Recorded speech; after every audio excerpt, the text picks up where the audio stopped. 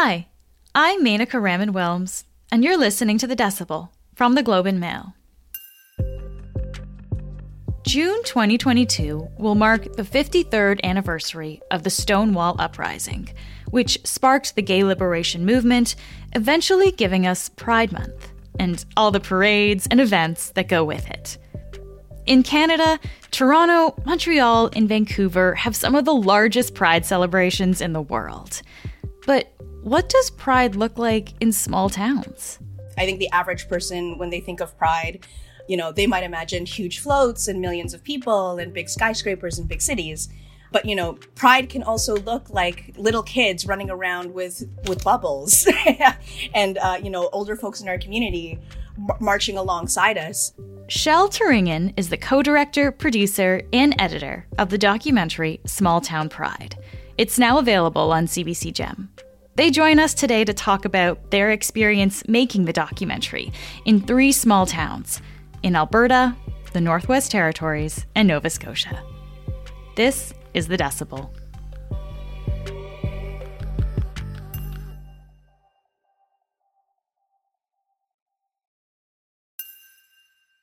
Shel, thank you so much for joining us today.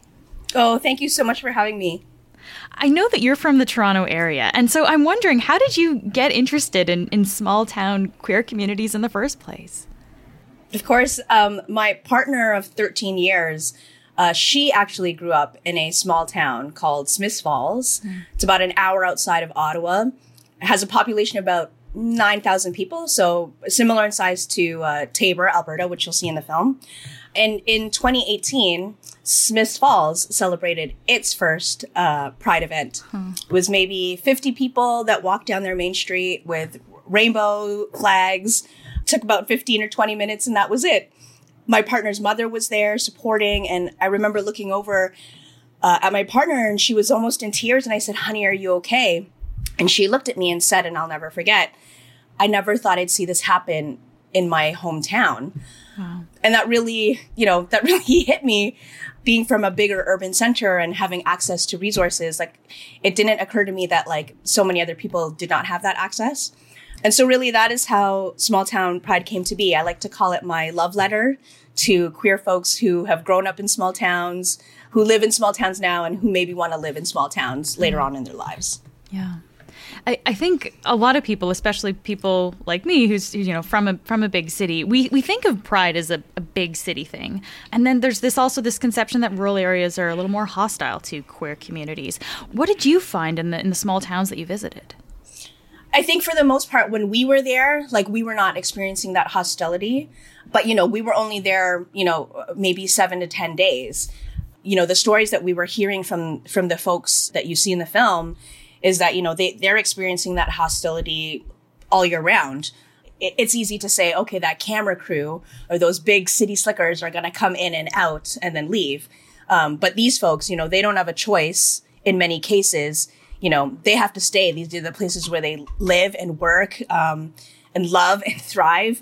And so, while we didn't experience that, they certainly do.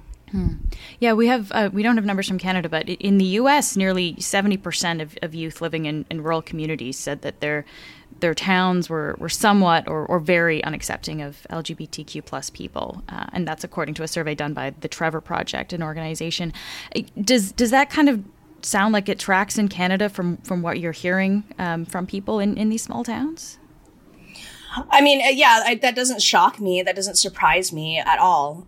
I think small towns sometimes tend to be a little bit behind. Their fashion might be, a little bit older. Their music might be from a decade ago. And the same is true of their activism. It just comes a bit slower. And so it's just very interesting to see these small town prides happen now, and 2019 is when we did the production year, and a lot of these places were having their prides for the first time. And it reminds me of the early days of Pride in bigger cities. And you'll see in the film too, there's archival footage of Toronto Pride from 1985. And it doesn't look that far off from the prides that you see in the film. And so those stats that you rattled off, that doesn't shock me at all. But I think that the folks in these communities are trying really hard to make their places safer places to live. Let's focus in on the town of Norman Wells, Northwest Territories, which you follow in the doc. And I think a lot of people probably don't know much about this place. It's a pretty small community. Why did you want to go there? So Norman Wells is up in the Northwest Territories. It's about 800 people. There's their population, and it's extremely remote and rural. The only way to get in and out of town in the summer is to fly. But the thing that we found really fascinating about the story in Norman Wells is that their pride events are actually organized by their school's GSA, their Gender and Sexuality Alliance. And the pride events are really focused around the school and the students. And so they have a Pride Week in which starts like in September at the beginning of their school year, which I think is also really interesting. Like they find it as a really nice way to start their school year fresh with like inclusivity and acceptance. So not in June when we think of Pride Month, they're actually doing it a different time of year. So it sets up their school year properly then. Yeah, totally. Absolutely. And like their events are very cute. Like one of the events is like a movie night in Sarah Kelly's classroom. She's a teacher there at the school, right, Sarah? Yes, Sarah Kelly is the teacher at the school that actually helps run the GSA there. And like one of the other events is like a coffee and tea night, which is actually just a parent info night where they can come in and pick up pamphlets and maybe learn a little bit more about the LGBTQ community. Like perhaps one of their kids have come out to them and they need access to resources, right? And then, of course, on their last day, they have their parade where, as many students from school join together at the end of the school day and they march around town. And it looks like the kids are marching to like there's no one else around. It's just them. And in many cases, when you think of Pride, like, there's hundreds of people on the sidelines waiting to see. And to me, it was like they're marching for themselves. Yeah. So those kids are they're very young. They're 15, 16 years old. And I certainly didn't have that sort of tenacity when I was that age. I certainly didn't have access to GSAs. I also went to a Catholic school. In the mid-90s, when I was closeted, like I couldn't have imagined even seeing these things happen. And so like that's what really struck us with Norman Wells and why we felt we needed to go there. Yeah. I want to talk about Sarah Kelly, the teacher in Norman Wells, again for another minute. Let's actually hear a clip from her from this documentary. So this is the front lines of Pride. What does Pride look like? Well, I apply for funding, I get a grant, and then I go grocery shopping. Well, let's roll. And I'm going to go right to the Halloween candy. So she's literally going to the store, buying candy for this Pride Parade. Can you give us a sense of how does this Pride Parade really come together in a town like this? I mean, honestly, and I think this is one of the themes in the film of allyship. Like Sarah Kelly, as the kids say in the film, is straight, but she explains in the film that she went to teachers college in Toronto. And as early as 2011, she was speaking up against like the Halton Catholic School Board for banning GSAs. I think Sarah Kelly is such a shining example of allyship. She's using her power and privilege in that very remote place to help these kids, because as she says, like, while Pride is very cute, these are life-saving measures. Creating safe spaces for children allows them to reach their full potential. And these kids, like, they adore her. They love her because she's helped to create this space for them. I want to play another clip. Let's hear from Ava, who's actually a student of Sarah's at that school. Sexuality and Indigenous people aren't things that people talk about in the same settings. Both of them aren't things that people talk about a lot anyway. So it's kind of been hard not seeing other Indigenous people coming out and talking about it. I think it would be cool to be able to be one of those people for others to see and be like, oh, that's cool, I could do that too. I noticed from the doc, and I think this is kind of an understood thing too, a lot of people in small towns are white. And a lot of people, even organizing these small town Pride events, are white. So I guess, how do you see people who aren't white celebrate and engage in this way? Oh, that's a really excellent question. And I think, inherently these like queer organizations, they make it clear that like, obviously they're trying to make safe places for themselves as members of the queer community.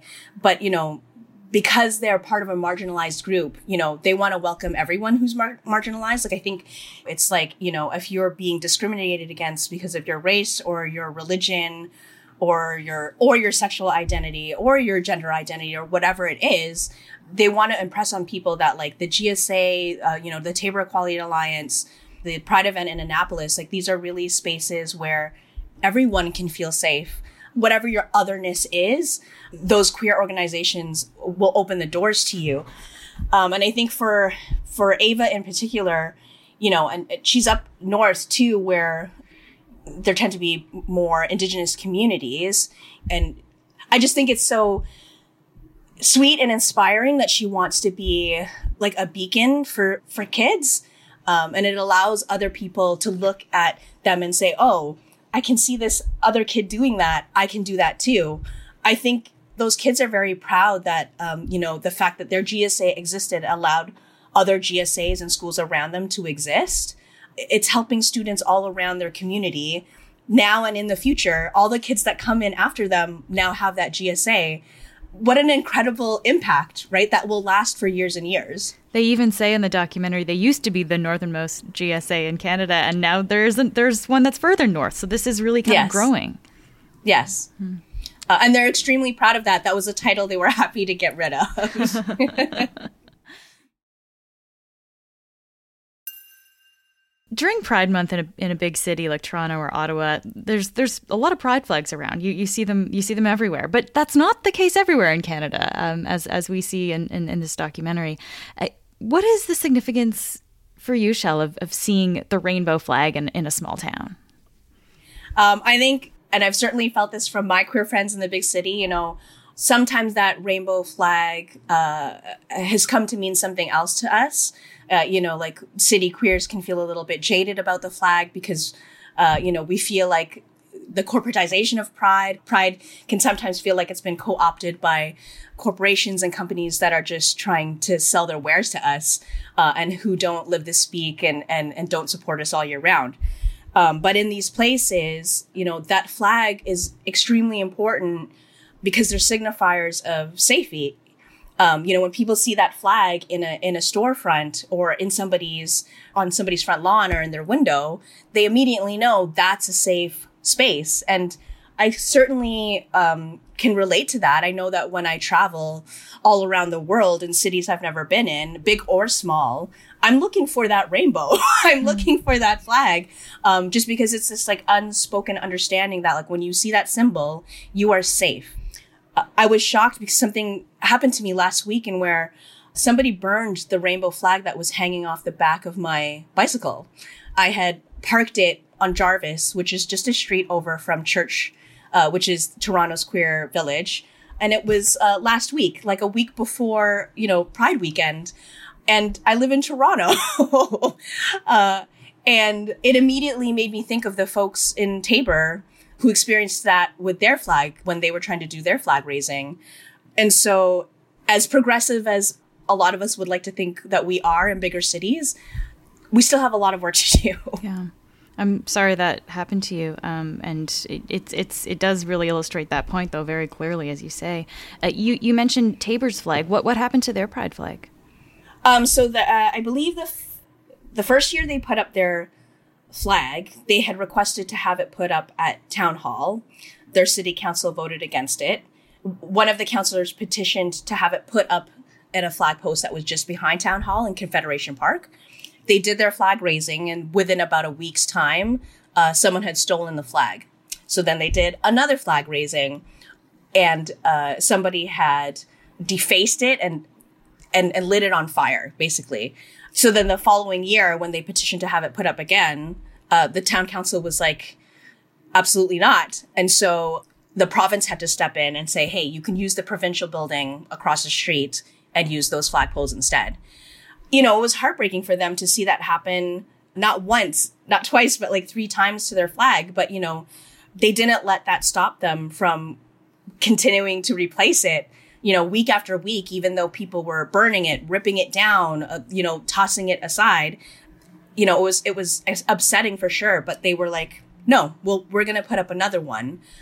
And I think that was extremely brave of them to do. I want to play a clip from Jace, who's in Taber, Alberta. Let's listen to this part of the film. Taber needs strong advocates here to advocate for the queer community, to advocate for some of the other marginalized communities here. That's why I'm here, that's why I stay, is because if I don't stand up and do this work, who else is? With this kind of work happening, do you see or do you hear about these small towns maybe changing to become safer, more open for people? Yeah, for sure. So we did do a brief interview with the mayor of Taber, who spoke to the Pride events a little bit and his attendance and kind of the feeling of town council in general. I don't want to give too much away, but, people have feelings about the mayor, which were picked up in the screening. And Jace was able to give us some context that after the film came out, the following year, the mayor went out of his way to congratulate them on their Pride celebration. Him and certain town council members attended workshops to learn about LGBTQ terms and what does this mean? What do all those letters stand for? And seemed to be making a real effort to educate himself. And, for those folks, tolerance is such a huge win for them. That's a small step in the right direction. And so as adversary as that mayor has been to them, seeing him come out to those events and really try and make an effort, I think that meant a lot to them.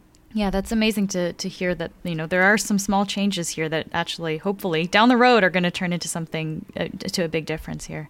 Before I let you go, Shell, I want to ask you, what do you think big cities can learn from small towns when it comes to Pride and its celebration? For sure.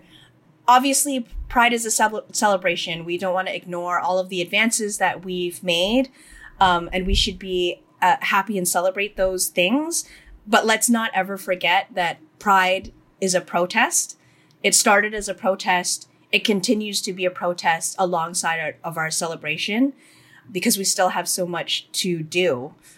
What I hope these bigger city events can take away from the film is perhaps there can be opportunities in programming where we can create more intimate events for people to really connect and discuss and talk in a way that feels a little more intimate than just, millions of people at the parade. And to remember where we started, our humble beginnings, that, here in the big city, we might have millions of people at Pride, but that not so long ago, Toronto started very small. And so let's not forget our global queer community, in cities big and small, and really do what we can to support them. Shell, thank you so much for taking the time to speak with me today. Oh, thank you so much for having me. It's been a pleasure. That's it for today. I'm Menaka Raman-Wilms. Michal Stein helped edit this episode. Our summer producer is Zara Kozema. Our producers are Madeline White, Cheryl Sutherland, and Rachel Levy-McLaughlin. David Crosby edits the show. Kasia Mihailovich is our senior producer, and Angela Pacenza is our executive editor. Thanks so much for listening, and I'll talk to you next week.